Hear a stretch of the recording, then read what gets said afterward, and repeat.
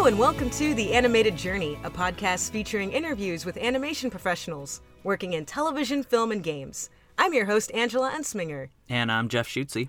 And first up, for all of you Avengers fans out there, and we know that is all of you, the ArcLight in Hollywood on Friday, April 27th from 6 p.m. to 8 p.m. is going to have the illustrators of The Road to Marvel's Avengers Infinity War join them for a very special book signing. So you won't want to miss this. Andy Park, Ryan Lang, Justin Sweet, and many, many more will be in attendance. So you can go to the ArcLight, you can buy the book, you can have them sign it.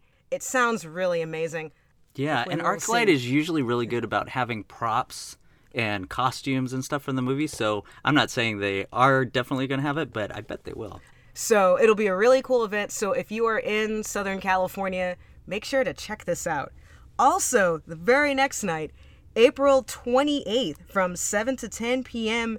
at Gallery Nucleus, there's going to be Line Wait 4, which is going to be their next gallery exhibition, and it's going to feature a roster of artists known for their emphatic and brilliant use of the drawn line, according to Gallery Nucleus's website. Basically, what that means is it's going to be a lot of excellent artists who know their stuff.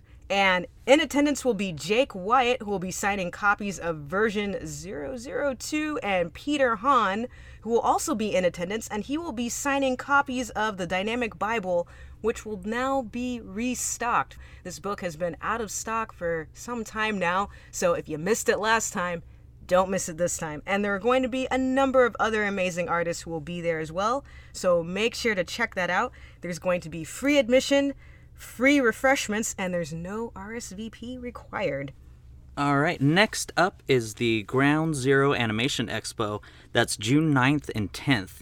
Now, a lot of people, a lot of friends of the podcast are going to be at this convention, including our own Angela Ensminger, who's going to be exhibiting there with Cassie Soliday, who we love. Absolutely. And Chris Wimberly will be there as well as Mallory Carlson will be there, Morgan Gill, Christine Knopp. You guys know these names from the podcast, as well as just the fact that they are awesome, and many, many more. Ground Zero Animation Expo is one of my favorite conventions of all time. It's a lot of fun, so make sure to check that out. Cool. And then we also have Designer Con coming up in November, 16th through the 18th. Right now, it's being waitlisted for exhibitors, but if you want a table, I suggest signing up just in case. And then next up is CTN Expo, which this year is going to be the same exact weekend, November 16th and 18th. Tickets are still available, and also table space is still available. So if you want to get your table, now's the time to do it. The price is going to go up after August 15th. So if you want to save a little bit of money, I recommend getting your table now. And Cassie and I will be exhibiting together. We have a joint table this year. When we get more information, we'll be sure to share that with you. But as you guys, I'm sure, are aware, and also for those who are not aware, if you want to meet your animation heroes, if you want to meet recruiters, if you want to go to panels, if you want your portfolio reviewed by professionals, this is the convention to go to. I've been 4 times. I always get something out of it, so I highly recommend going. Yeah, I think I'm going to go this year. If not as an exhibitor, I'll definitely be there if I can as an attendee and check it out. Finally, we have very pertinent information for college students. If you are an undergraduate or a graduate student, ASIFA Hollywood is offering Hollywood's Animation Educators Forum Student Scholarship, and they're offering scholarships in the range from $2,500 to $5,000. So help pay for your education. We highly recommend you guys applying for this. So make sure to check out the website as well as the show notes. We will have links for all of the events that we've mentioned, plus all of the scholarship information. And that brings us to what we've been watching. So, Jeff, what have you watched lately? Well, I know we've both watched A Quiet Place and A Wrinkle in Time. You know, going into it, I knew nothing about the movie. My friend just wanted to see it, and so I was like, sure, I love horror movies. I thought it was okay. I think if I saw it on Netflix, I would have been like, yeah, that was good. But after I walked out, I was just kind of like, that was okay, mediocre. Here are my thoughts on this movie. So, the acting is fantastic. Yeah. And as you guys know, we talk about the movie. So if you haven't seen the movie, skip ahead, go and see the movie, come back to us. Creature design, amazing. I love the creature. The tone is amazing. But there were several things that happened where I felt like this is a very convenient thing that you're doing to further the plot, but there's a better way that you could be doing this. And at the beginning of the movie, when I'm watching this little boy running around a store, running behind his parents, I could hear my mother saying, "Why are you letting this child follow you?" Yes. And not only that, but you need to have herd mentality. It needs to be dad in front, mom in the back, kids in the middle, united front. Supervise the entire time. My mother wouldn't let me walk behind her when we were in Target when I was a child. Right. You're telling me that there's a monster, multiple monsters on the loose in the city, and you think it's a good idea to have your deaf daughter behind you, followed by your super enthusiastic small child? I'm watching this going, they're gonna die. Everybody in this movie's gonna die because they're just terrible parents. Yeah. So just that right off the bat, I just thought, oh, what is happening here? So Right. that was deeply upsetting. And then another thing that got me, if you can't hear at all with the hearing aid, you're not gonna wear the hearing aid. What they should have done in the movie is have it where it was kind of working, but not very well. Right. And the father was trying to fix it, because then that would justify her still being mad and them still having that conversation. But it would also justify why she'd even be wearing it in the first place. Yeah. Because she wouldn't be wearing it if it absolutely did nothing. Oh, yeah. So I'm watching this movie going, well, why is she even wearing this? Oh, because it's a plot device. Yeah. Okay, well, there's a better way to do that. And then if something is stuck on the stairs, you don't pull it, you look to see what it is stuck on, because you don't want everything falling out, because that would cause noise. And then if you know there's a nail now sticking out of the stairs, Yeah. put something over it, around it, tell someone to take it out or take it out yourself. Don't let your kids run around and your husband run around these stairs with a nail sticking out of it. And if you have an axe and you see a creature and you also have a tool shed filled with rusted tools and equipment, why don't you just throw the axe into that rusty tool shed?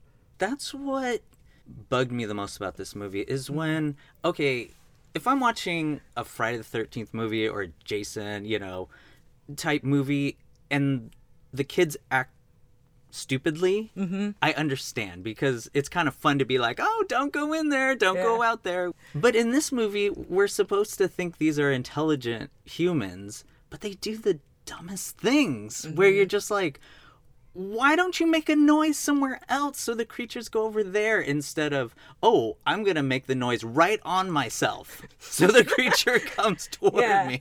I get why they did that, because they're trying to make this the pivotal moment that you feel. And I admit, I cried because, I felt for that man. I felt for his daughter, father-daughter bond. I thought was beautiful. But while I was watching this movie, a lot of this didn't bother me until after the movie was done. And then afterwards, I'm just ruminating over it and going, well, wait a minute, though. Why? No. And then that's when things fell apart.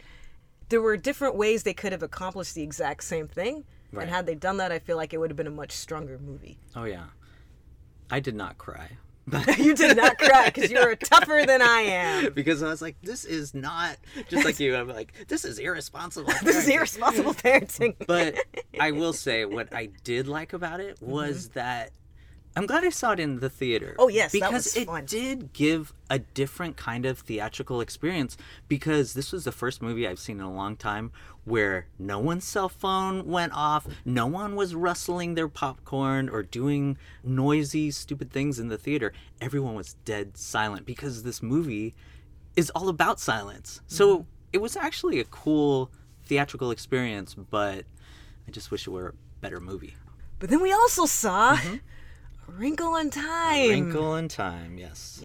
This movie, as opposed to A Quiet Place, I knew this had mixed reviews going in. I knew kind of what to expect. So I can't say I was disappointed in that I knew that it wasn't going to be, a great movie, but I was disappointed that it didn't really even meet my expectations. I don't know. What do you think? I'm a huge fan of Ava DuVernay. I love Oprah. I love Reese too. Witherspoon, Yeah. Mindy Kaling. I thought everyone did a good job acting-wise. I really like Storm Reid. I thought that she did a good job. And I really wanted to like this movie. First off, because it's based off of a book that I loved as a child. But the other reason is there are so few movies with female protagonists. Right. And so few movies that are fantasy and science fiction related that have strong female characters. And I really don't know of that many movies where the protagonist is a young black girl. I honestly think that had I seen this when I was 10, I would have really liked it. But as an adult, this movie was a mess. Yeah. And it's really unfortunate because it could have been really, really good. I do think it's worth seeing, but there were several moments where we and other people in the theater were laughing, and it wasn't because it was funny, but it was because we're watching it going, wait, what? What is going on? What is happening? And you can see where they were going. You could see that they were trying to make it so that, hey, it's okay to be you. It's okay to be a girl. It's okay if you're not skinny or popular or your hair is different or you're different or your family's different. You are you, and that's great. And that's a really good message, especially for girls. It's a good message for boys. It's a good message for anybody. So I really respect what they were trying to do. It was just done in a way that didn't make a lot of sense. Yeah, I agree. Like you said, it's kind of fun seeing even a mediocre movie because you can take it apart with your director eye or your creative eye, So in that way, I was glad that we saw it. See for yourselves. So, we're very happy to be presenting another roundtable of amazing people.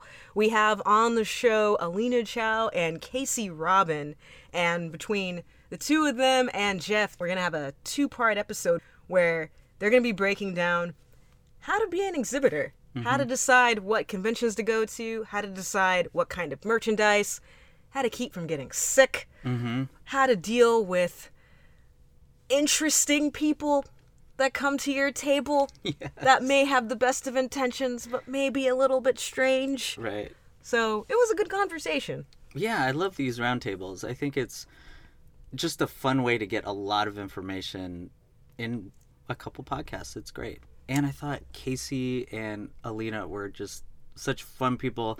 And talking to other convention people, it's awesome to see what's similar and what is not.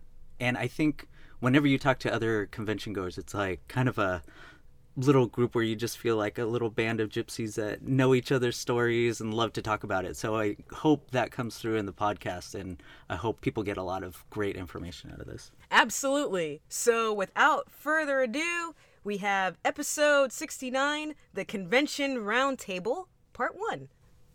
We have a wonderful convention roundtable for all you guys with some wonderful guests. We have Alina Chow, and we also have Casey Robin, and our very own Jeff Schutze will be talking about conventions and what goes on with that. So, ladies, hello. Hi. I'm Alina Chow. I used to work in the animation industry as a 3D animator for many years. And then a few years ago, I decided to leave the studio and do my own independent art and pursue my own independent art career.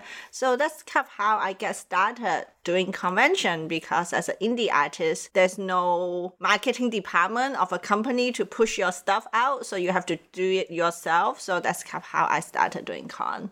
I'm Casey Robin, and I started in animation and design and story and that kind of thing. I still love that, but I've been moving also into doing more of my own work and working in books and toys, doing illustrations. I do a lot of hand-painted illustrations. And then recently I got into fashion design with pinup girl clothing, and it's really exciting to see my art on clothes now. So I do designs for a variety of things, but currently it's mostly books, fashion, a little bit of toys, and sometimes animation. animation. Excellent. And Jeff, do you want to say a few words about yourself? Sure. I'm Jeff Schutze. I started in webcomics with my comic JeffBot, and that got me into conventions and exhibiting there with books and prints and all sorts of stuff. T-shirts, merch, but I'm moving toward the animation industry, so I'm kind of the opposite. And I don't feel like I'm ever really moving away from it. I'm just focusing on different stuff for the moment. Excellent. So in this interview, we're going to talk about the ins and outs and how y'all got started. So Alina, we'll go ahead and start with you. So when you moved out of the 3D space, you mentioned that you then realized, okay, I need to promote myself and market myself. So how did you first decide that conventions was going to be a good route for that?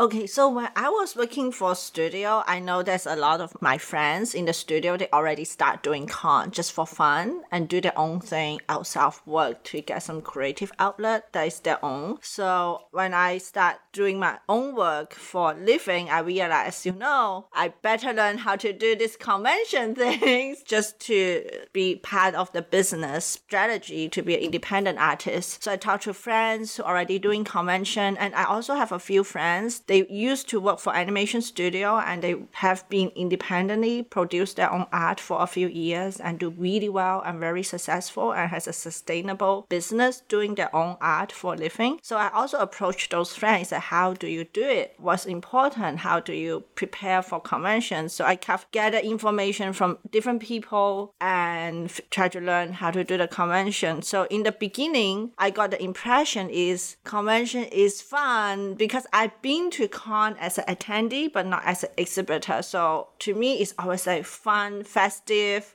There's this romantic fantasy about traveling to different city, doing convention.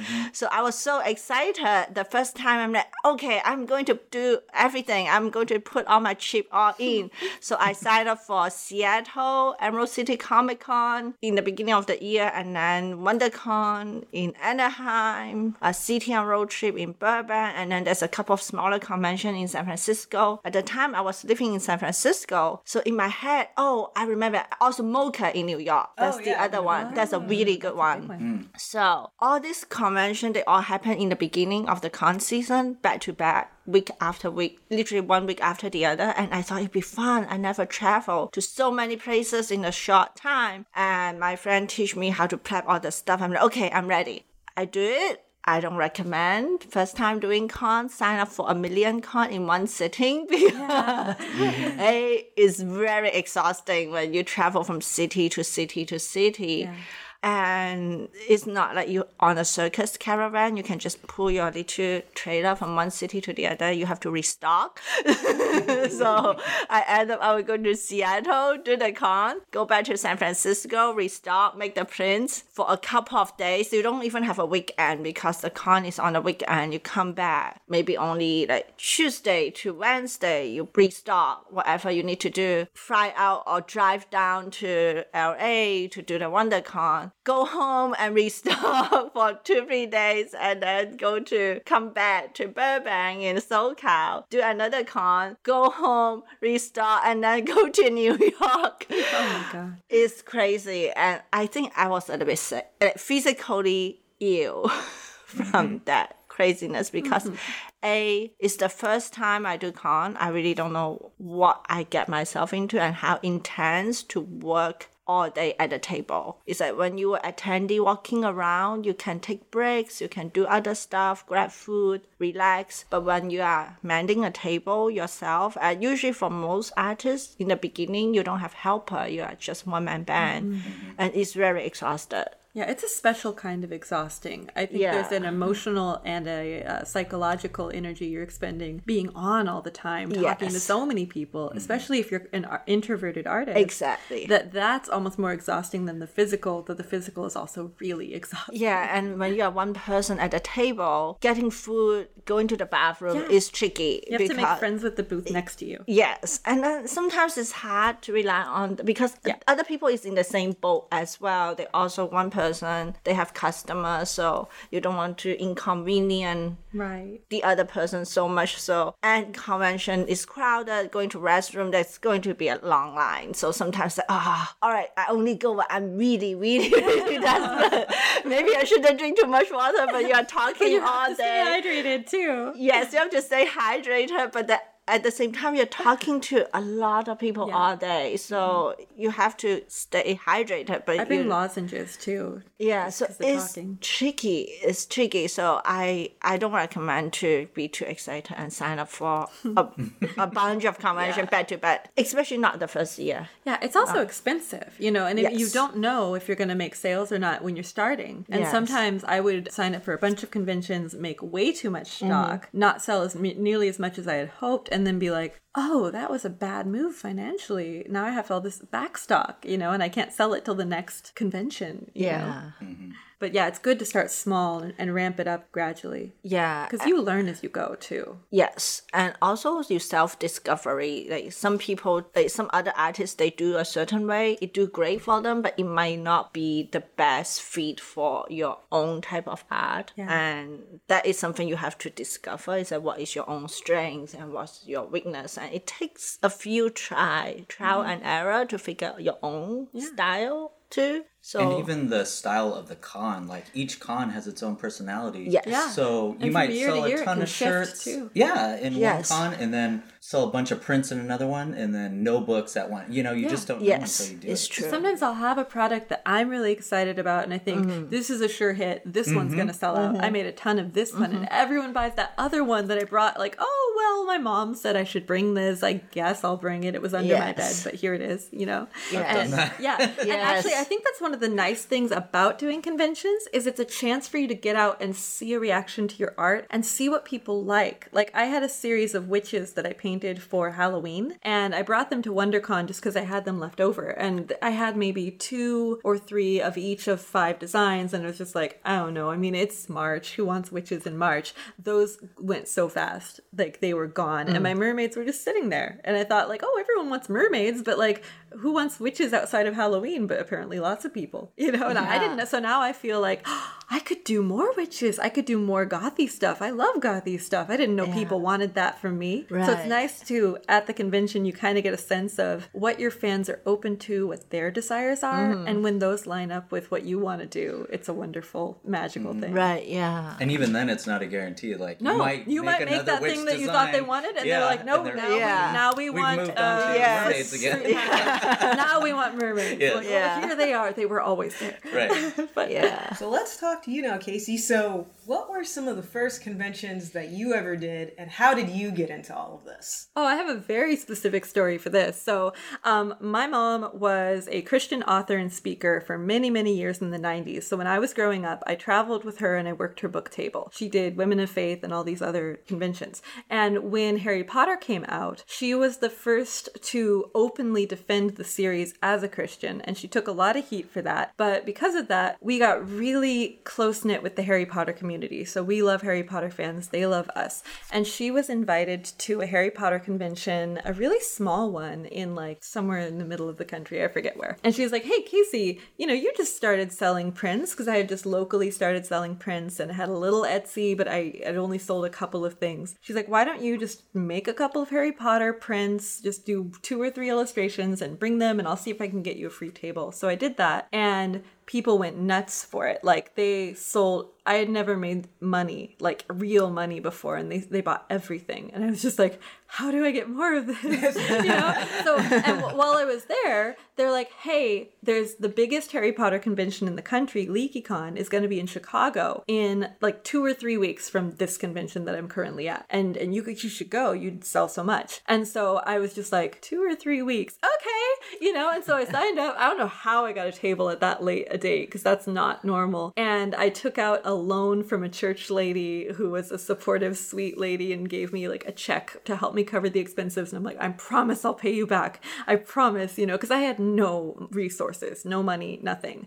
I was just like winging a prayer. And I spent 2 weeks making like 12 new illustrations for that. Like it just painting night and day while my family helped me man the printer. So then I went to LeakyCon, and I sold more than I could have possibly imagined. It was more money I had ever ever seen in my whole life. I mean, my family is not doing financially well at that point, and I had never had a real job or a real income. So I was just like, oh my God, it wasn't just the money, but people love this and I love them. So it was through the Harry Potter community that I got into it. And then from there, I started branching out. I started doing more general conventions, and I fell hugely in love with My Little Pony Friendship is Magic back in the day. And so I convinced my family that I would pay for their trip to Seattle if they would come and be the Apple family with me and sell stuff at our little Sweet cute. Apple Acres theme.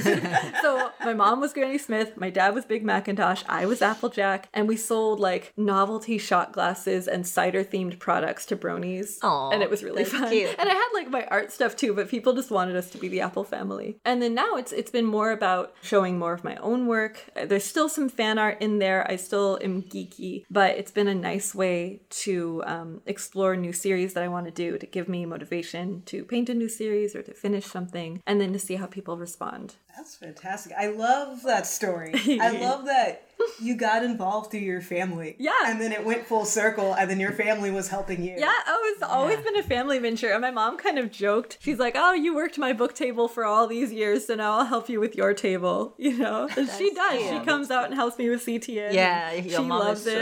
sweet. And people love her. And I think it's great that it worked out. I think for her, it's some of the fun times of being on the road and doing the convention circuit, That's really cool. And what is your story, Jeff? How did you start exhibiting at conventions? For me, I think it was a natural extension of the webcomic, because all my favorite webcomic artists were doing conventions, and so it just seemed like, I'll do a convention. Unfortunately, I should have started like, I'll get a Artist Alley table at a local con. Instead, I'm like, I'm going to do the ones that these webcomic people are doing. So I did Emerald City Comic Con for my first one. That's a pretty big one. It's pretty big, and I had no merch. So in a couple months, I had to put a book together, do a ton of prints. I think I made 3 t-shirts. I just did like silkscreen stuff. And I bought a button machine and just cranked out a bunch of buttons and had no idea what I was going to do. So the book, I remember, came right to the wire. Like, the publisher did not know if they were going to be able to do it. So they're like, we will ship them up. I think, Angela, you got one of the first printings. Yeah, I did. Because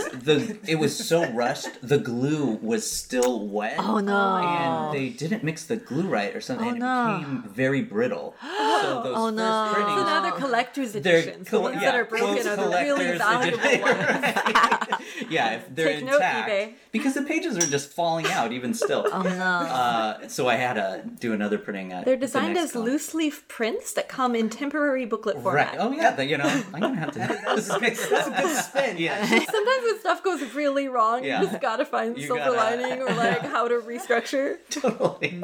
And I just drove up there and just relied on my neighbors. I had a couple really cool neighbors that just said, Yeah. okay, this is what you need. This is what you need to do. We will help you, when you need to go to the bathroom, because just like you were saying, you cannot just leave your booth at will. And it's a huge energy thing. It's a huge, you have to learn how to do this. So I do not recommend just jumping into a No, neither do would Artist I. Alley. Like first. the LeakyCon thing happened to pan out, but if it hadn't, I would have been down like $5,000. Yeah, well- with no way to pay it back other than working overtime at my bookstore job. Yeah, at that's the exactly time. what happened to me. I just put it on a credit card. I have and done that. It's yeah, scary. It's Because very you're like, scary. what if I don't make money and then Yeah. I've got this credit card debt? Yeah, luckily I sold out of that first run of books, but I still actually have some of those original shirts. But Blind yeah, bags. right. I think I'm gonna do that. I actually want to do mystery yeah. boxes because I have a lot of things that are neat Yeah. that I made for particular things, and I don't really have a particular venue to sell them. And I personally love mystery boxes. Yeah, I think it'd be and fun. they're so popular right I want to check with my fans and see if they'd like now. that. Yeah, that might be I'd a good like that. idea. Yeah. And since you bring up mystery boxes, that actually brings up my next question, which is, how did y'all determine, and I know that this happened over time, but what types of art you wanted to do, and then what types of art you wanted to sell, and is that always the same? It is not always the same.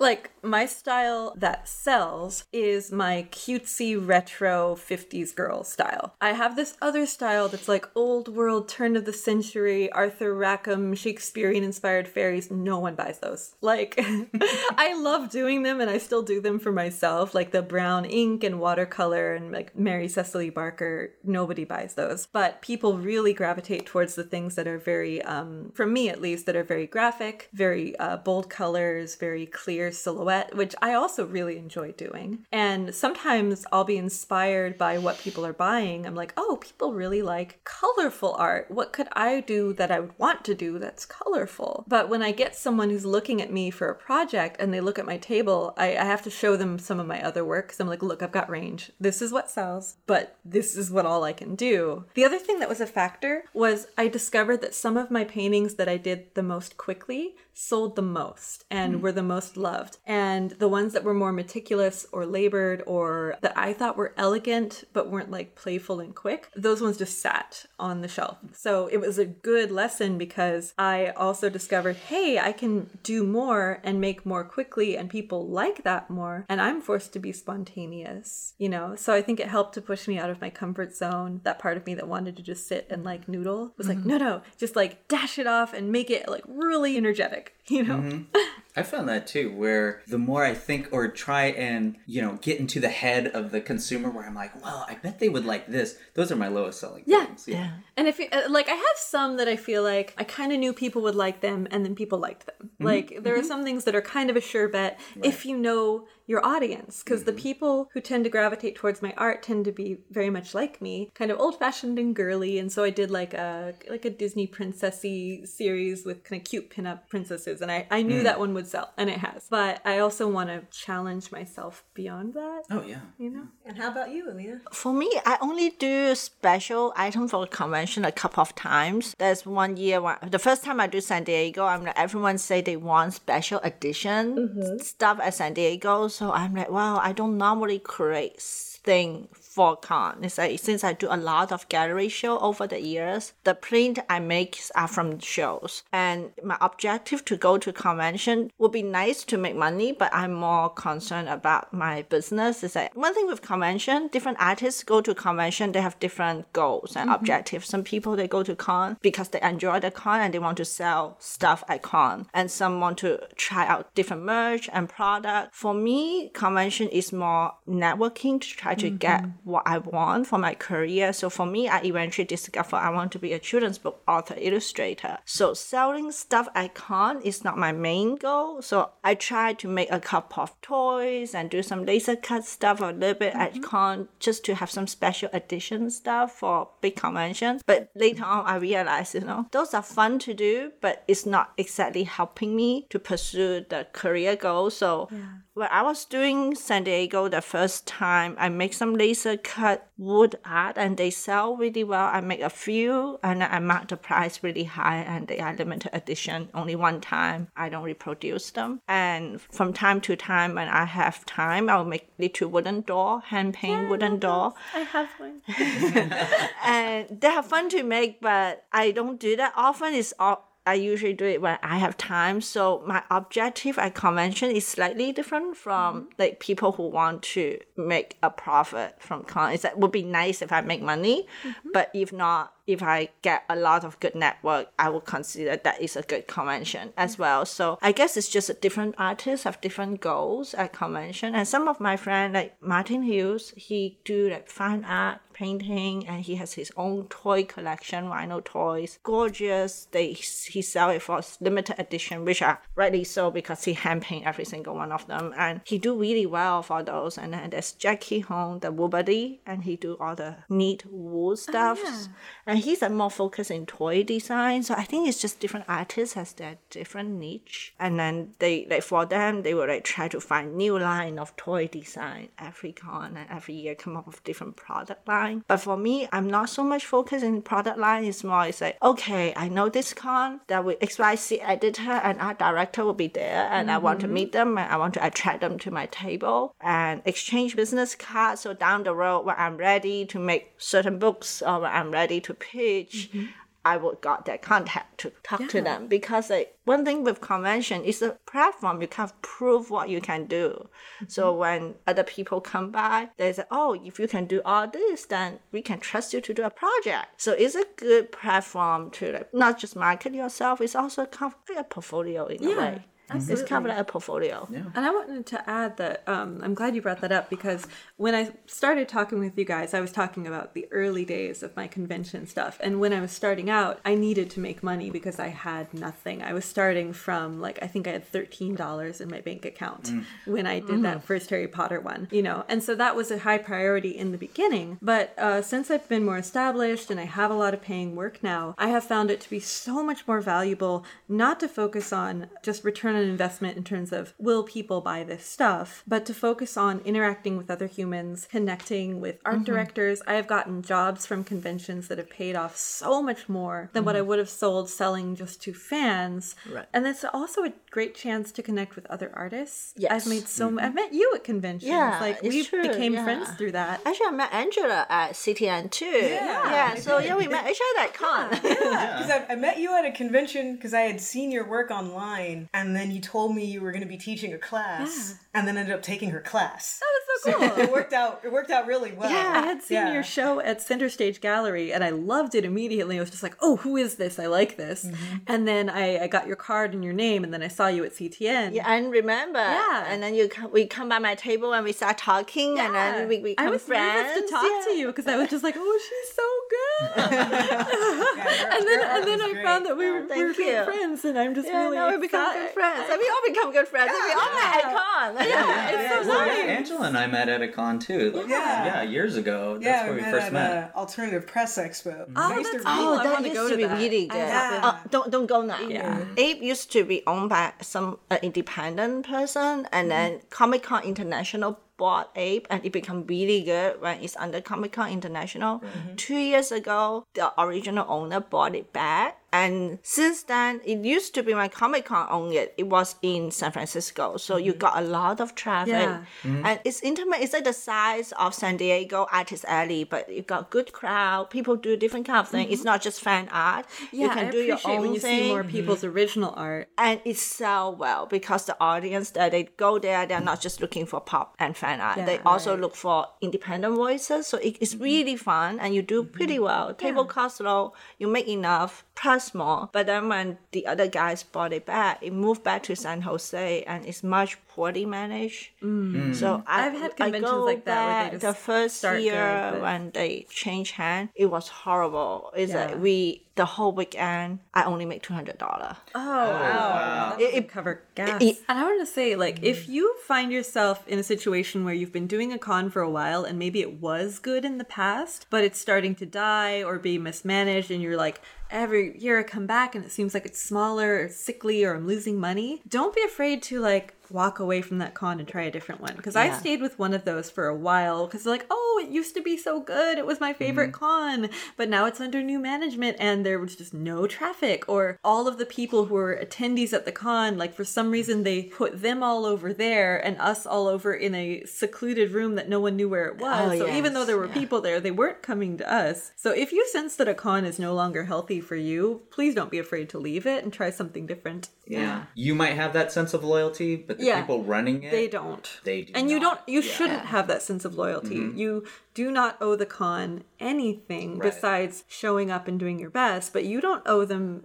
You don't have to keep going if it's no longer making sense for you. Yeah. Or if your career just takes a different turn and it no longer is the kind of convention that makes sense for your career, you know. And the only people I really feel loyalty toward, and I feel bad about if I stop going to a con, are the attendees that supported you, the I last want to give them couple all years. a letter. Yeah, and then you'll get messages like, "Hey, are you coming to such and such con?" It's like, "Oh, not this year." So I feel that a bit too sometimes with the other exhibitors, because you do kind of build up a camaraderie, like a theater troupe or a circus troupe, and you especially if you were helping each other out a lot, if you had to depend on each other. So they'll be like, "Hey, you're gonna be there next year," and I'll just be like, "I love you, but I can't. It doesn't make sense for me." And I wanted to ask you too, because we didn't quite get to ask you, how did you decide what to bring? Because you were talking about t-shirts and prints and buttons and books, and that's a lot. That's a lot. So how did you hone in on all of that? It was because I saw what the other big webcomic people were doing. So I was just like, I'm going to do the same thing, which was not really that wise. I should have, first of all, gone to a smaller con, and second of all, really just focused on something, like focused on the book, or focused on, cheaper items, I think, too. Like buttons items were good. with a high margin as well. Yeah, high margin. Prints are great for that. Prints are wonderful. Shirts are not great high margin things. And I had, the 3 designs. Now, how I decided was the webcomic. All of my merchandise was characters for my comic, and the books. So my prints were the characters, my shirts had the characters on it, all that stuff. Now I've kind of branched out, and I have a whole different line of shirts with these monsters I have that they're kind of monster restaurants and whatever, and they do really well. Wait, monster restaurant? Monster restaurant. Explain. Like I have prints and shirts for these, and I call them international bistros. Like I have a little logo. There's got to be a good pun in here somewhere. Yes. And the first one I had, it was Cthulhu. It looks like he's in a little jacuzzi or something, but it's a ramen bowl. And it's called Mouthful of Madness Ramen House. And then it says like Osaka, Japan. And people are always, is that a real place? And I'm like, no, it's just, something. Yes, but everyone who's gone there is crazy now. Right. I can't tell you about it. And they're like, cool. So they buy it. And then I always get people saying, yeah, people always ask me if it's a real place. And now I have a couple other monsters too. And so that worked out really well. Now, as I get away from the webcomic, I have a lot of different merchandise. Last year, I didn't have any new merch, and I was like stressing out because I didn't have time to put together any new merch. It's hard. So I just made a bunch of prints from my Instagram drawings that I kind of do throughout the year. Yeah. And they sold so well. Some of it was fan art, some of it was original stuff. But it's kind of like you were saying, those were very quick sketches. Yeah, you kind of think, who would want this? It's so quick. It's so just a sketch. One of them was just like actually a few of them were black and white sketches. Some of them had ink, some of them didn't. Those sold great.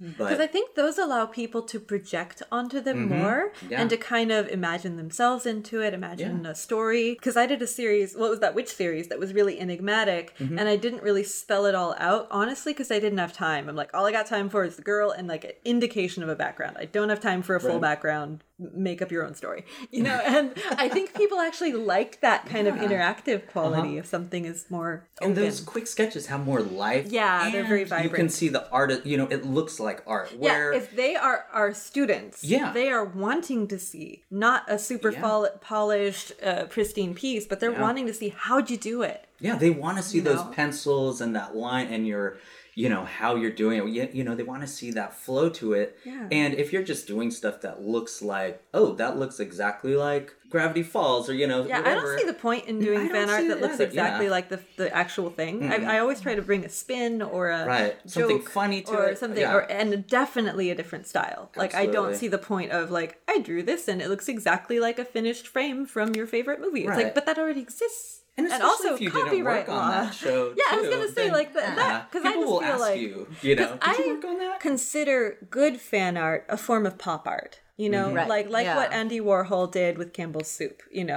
And but you got to bring something to it that's adding value and that is actually transformative and not just like, hey, fans of this thing, do you want to buy it? It's got your favorite thing on it. Right. I really feel like ethically, it only makes sense to do it if you are transforming it into actual pop art. Absolutely. Yeah, I agree. That's a good question that I wanted to ask you guys too, is about the issue of fan art, because I've heard a lot of different things, everything from no, fan art is illegal, don't ever do it ever, to sure, do fan art, to well, be careful though, because if you're only doing fan art, then people don't know you at all. I would take the third approach. I would take the third. Be careful, because you don't want to become that person who only draws fan art. You really want to show what you can do. So I like to sprinkle fan art in with original stuff. Yes. And the wonderful thing has been lately, like when I was starting, people were mostly buying the fan art. And I don't know what shifted, but now people are much more interested in my personal art. And that makes me so happy because it feels like they like me for me and not just because they're a fan of that thing. Yeah. But fan art can be a nice point of connection. Like, oh, you like that thing? I like that thing. But I have actually 3 rules for fan art when I do it, which I find helpful. 1, I have to be a genuine fan of that thing. Yes. If it doesn't matter how popular it is, if I don't like that thing, even like I love Harry Potter, but I've never seen Fantastic Beasts, so I will not be making any Fantastic Beasts fan art. 2, I have to be able to bring something genuinely new and unique to it. It has to be something where I, in my heart and in my conscience, feel that this is actually transformative, that this falls under that transformative copyright law, not just for the sense of being legal, but out of respect for the creators and out of a sense to, I want to make things that bring value to the world and aren't just more white noise, you know, and I don't want to feel like I'm ever aping someone's stuff, you know? So if I can't bring something new to it, I don't do it. And then 3rd, I have to feel like it would be at least sort of marketable, because the reason I do fan art is to bring in new fans who might not be sure about the Casey Robin brand. Like, oh, well, there's lots of artists. I don't know who I want, but oh, gee, I know I love this thing, so I'll start with that. And then I'm hoping to kind of get them interested in the other things that I do, you know? So that's kind of how I approach it. Yeah. You don't want your whole booth to be overtaken by fan art. No, either. it reeks of desperation, honestly. Yeah. I've seen, you know, some of my No offense to anyone who does that. I just...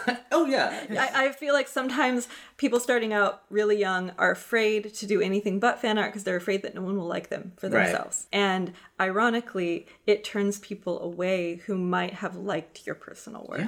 Yeah, I've had buddies who, you know, started off with all of their own stuff, and then they got a taste of some fan art that sold, and their whole booth became that. And Yeah, you don't want to be that. Yeah, their other stuff just got pushed to the background. Yeah, and again, it's also a career choice, right? Yes. So there's some artists, it also depend on your business strategy. Some artists, they want to be more commercial, make merch. They don't really care what type of merch. They just want to make commercially appealing merch to the audience. And then there's also artists, they want to slowly use the convention platform to start their own voice and get attention as an artist with a distinctive voice. So if that is the career choice, too much fan art, it end up just stifle your own voice, because like when there will be, besides the general public, there will be audience, there will be producer, director from different studios, publishing houses, and they want to look for fresh new blood to put into their And line I think of that's the product. real prize. That's the stuff that can change your life. Yes, and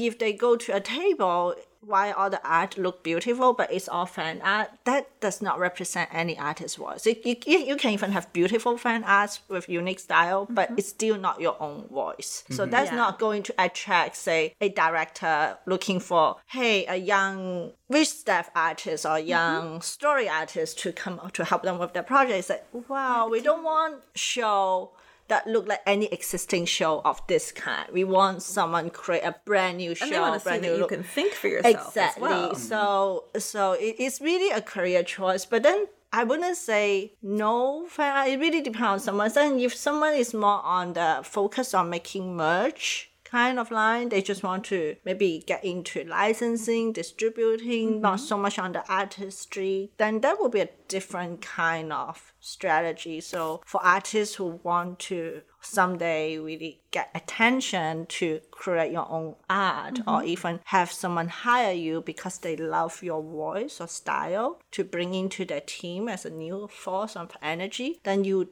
do not want to go on the route that only make fan arts, because does not represent your voice. That's not going to attract potential employer or client to hire you. So it's like, I would say, it's like, what is the career choice? And I would say it's important to remember what kinds of things attract which kind of people. So I would say, as a rule of thumb, fan art tends to attract a younger crowd. It tends to attract students. It tends to attract casual fans. Whereas personal work that you did from your heart, that you were just so inspired to do, tends to attract art directors. And to me, while I love all of my fans and I love, everyone who comes to the convention and brings that good energy, I have found that when you attract art directors, it often opens up doors that are so much more wonderful than what you could have imagined. Exponential opportunities. Right. And so, I'll have a little bit of fan art for like, hey kids, or just people who are just at the convention to indulge in their pop favorites, and that's really fun too. But I love it when someone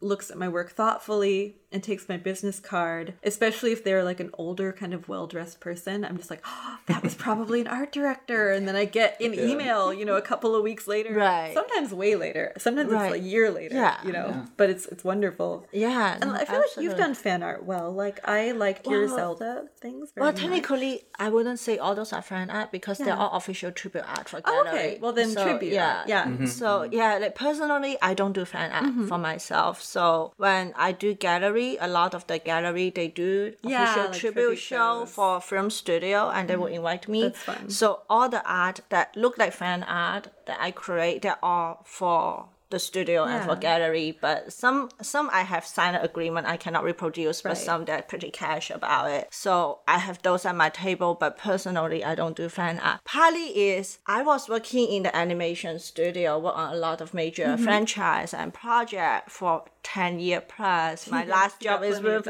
Lucasfilm working on Star Wars. So one thing, the day I quit my day job and decide to be indie, one criteria I give myself is you are not going to create other people's art just to make a living. Doesn't matter. Fan art is easier to kickstart because you do fan art, they do sell well, like convention. But for me, I give myself the rules that you already done 10 year plus, working on every other franchise in the market. And you do it well, you get the career experience that you want. And now the reason you decide to jump from having a stable, high salary job to zero income is because you want to do your own thing. Yeah. And it's not worth it to go and do other people's stuff It defeats the purpose a little bit. without even the high salary benefit, because now I have zero salary. So it's like, if you want to sacrifice, go all the way and do your own thing, because otherwise what's the point? It's like I could sit in a studio, get a nice regular fatty paycheck, and I like the job. It's not that I hate studio. I can stay there and everything is official, everything is licensed. I don't even need to worry about marketing those, because you know the studio have a huge marketing machine. I don't need to worry about all that. I just collect paycheck. But then what's the point if I go out and do fan art? That would be like, you're still changed to a studio in some way. So I refuse. So it's that I would do fan art style because I get invited to gallery, and that's different. That's fine art. It's that's like pop art. I mean, that's like pop. I feel like regardless of art. why you created that kind of art, that tribute art, if you do that kind of art well, I think the product can still be good. Like, you know, if someone wasn't invited to a tribute show, but they still felt moved to make something in response to, say, Miyazaki, and they did it with heart and with thought and with all of the skill that someone who was invited to the tribute show did, I think that that piece has as much value, even though it wasn't official in the gallery, just as a piece of art on its own. Right, for sure, And in conventions, you really have to watch out, because some of those studios will come to the conventions, and I've been at conventions where someone will run down the aisle saying, if you have any Pokemon art, get it off your table, because Nintendo is here and they're cracking down on it. And Nintendo's pretty strict about that. Yeah. And I mean, I haven't run into it. I've just heard that they are, like, with YouTubers reviewing their games. They don't even, let you people know? stream. Yeah, and Disney has done the same thing where someone will run down the aisle. If you have any Star Wars, Disney characters, or, you know, Marvel characters,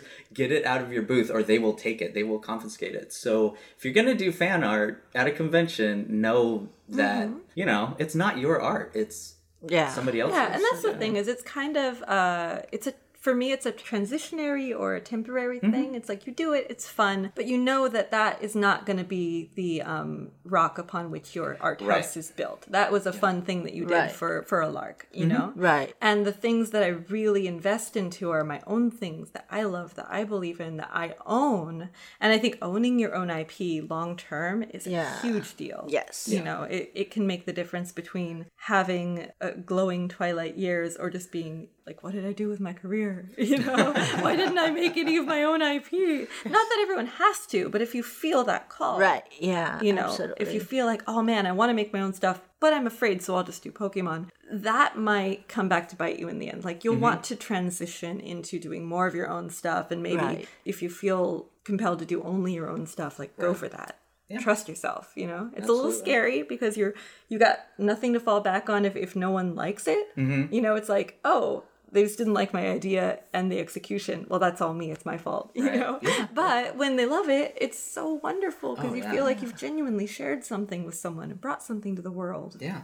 But at the same time, I feel like it takes time. It's like you do your own thing in the beginning when people doesn't really know you. Yeah. You might feel that no one really like my stuff. I don't really does get take too much. time. But it takes time to establish. The more you passion put in, the more people will react to it. Well, and sometimes people just need to see you a couple of times to be like, exactly. oh, they're here to stay. They're legit. Because I did CTN. I've been doing it for 4 or 5 years now, and I feel like in the last 2 years or so, people have been taking notice more just because I've been there. You've put in the effort to be there, you know, and you keep bringing things, you keep making stuff. The way I see it, being like an independent artist, that career ladder is similar to working for a company. You kind of have to start from the bottom too. That if you work for a company, you start from being an intern. You didn't get to do all the cool stuff, and then you prove yourself. You get to do a little bit fun stuff, and then someday you get really good. They give you more important stuff. You become supervisor or director. So it's just that with a company, you have a very clear title and ladder to climb. But then with doing your own thing, it's the same too. When you are in the beginning, you're kind of like, you're working for your own company. You're like a little intern too. You have to learn how to do all this thing, trial and error. It's, this one, this doesn't work. People doesn't seem to like me that much. You have to prove yourself. But it's just, you don't prove to a corporation. You have to prove to yourself and your target audience and your target clients. And then the better you get at it and say, you've been doing you've been around for a year or so. Let me give you some project. So you start from smaller project, and then you do a few small projects. You do pretty well. Your client like it. Your people you talk to, your audience like it, and you start getting a little bit bigger project. So it's kind of the same career ladder, but you just don't get any title because you're just you. You're not working for a company that they will give you a fancy title and fancy office. You're still working off your room, but really you get better project over the year. It's also, I think, important to remember that not everybody, while we all have to work our way up, not everybody might start from the same place when you're an independent artist. For example, you had 10 years behind you at studios, so I would imagine you probably had savings, you had some kind of network. Whereas when I got started in this, I had nothing, you know? And so my journey took longer because while everyone has the same opportunity, your platform that you start out with might not be the same. So if you're starting from very little, or you come from humble means, or no one knows you yet, give yourself grace and time as people get to know you. You know, it might take a little bit longer than someone who grew up in LA and has a lot of connections and had money to begin with, if you're having to really bootstrap it, you know. But I would say it's definitely worth it. You know, I feel like I've been doing it so many years now, and it's finally easier and happier and less stressful because there's less high stakes. I've become more established. You know? Because you learn along the way.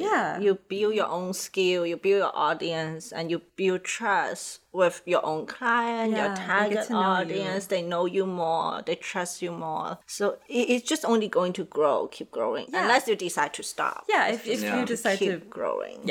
And I think if you keep paying in.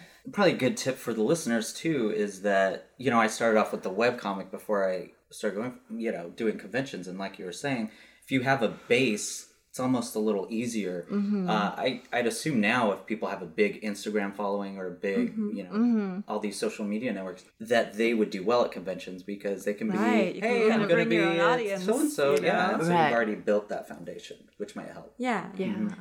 And that concludes part 1 of the Convention Roundtable. Special thanks to Alina and Casey and you, Jeff, for being wonderful guests. Yeah, that was fun. Yeah, it was great listening to you guys. And if you enjoyed today's episode, please leave a positive review in iTunes. All of your reviews help more and more people to find out about the show. And you can also support the show by visiting www.theanimatedjourneypodcast.com and clicking on the PayPal button on the right-hand side and leaving a donation. All of your donations go directly into paying for the hosting of the website and any other technical costs associated with the site. And thank you very much to everyone who has supported us. We greatly appreciate it. And you can see what else is going on in the world of animation by visiting www.facebook.com/theanimatedjourney. On Tumblr, the site is theanimatedjourney.tumblr.com. And on Instagram and Twitter, the handle is @animjourney. And where can people find you, Jeff? People can find me at JeffBot on Twitter. That's JEFBOT 1F. They can find me at Shootsy on Instagram, SHOOTZEE. And they can find my webcomic and other details about my life at jeffbot.com. And you can check out what I've been up to by visiting www.sketchysoul.com. On Tumblr, the site is sketchysoul.tumblr.com. And on Instagram and Twitter, the handle is @sketchysoul. So tune in next time for part 2 of our convention roundtable. And until then, be encouraged and have a great day, everybody.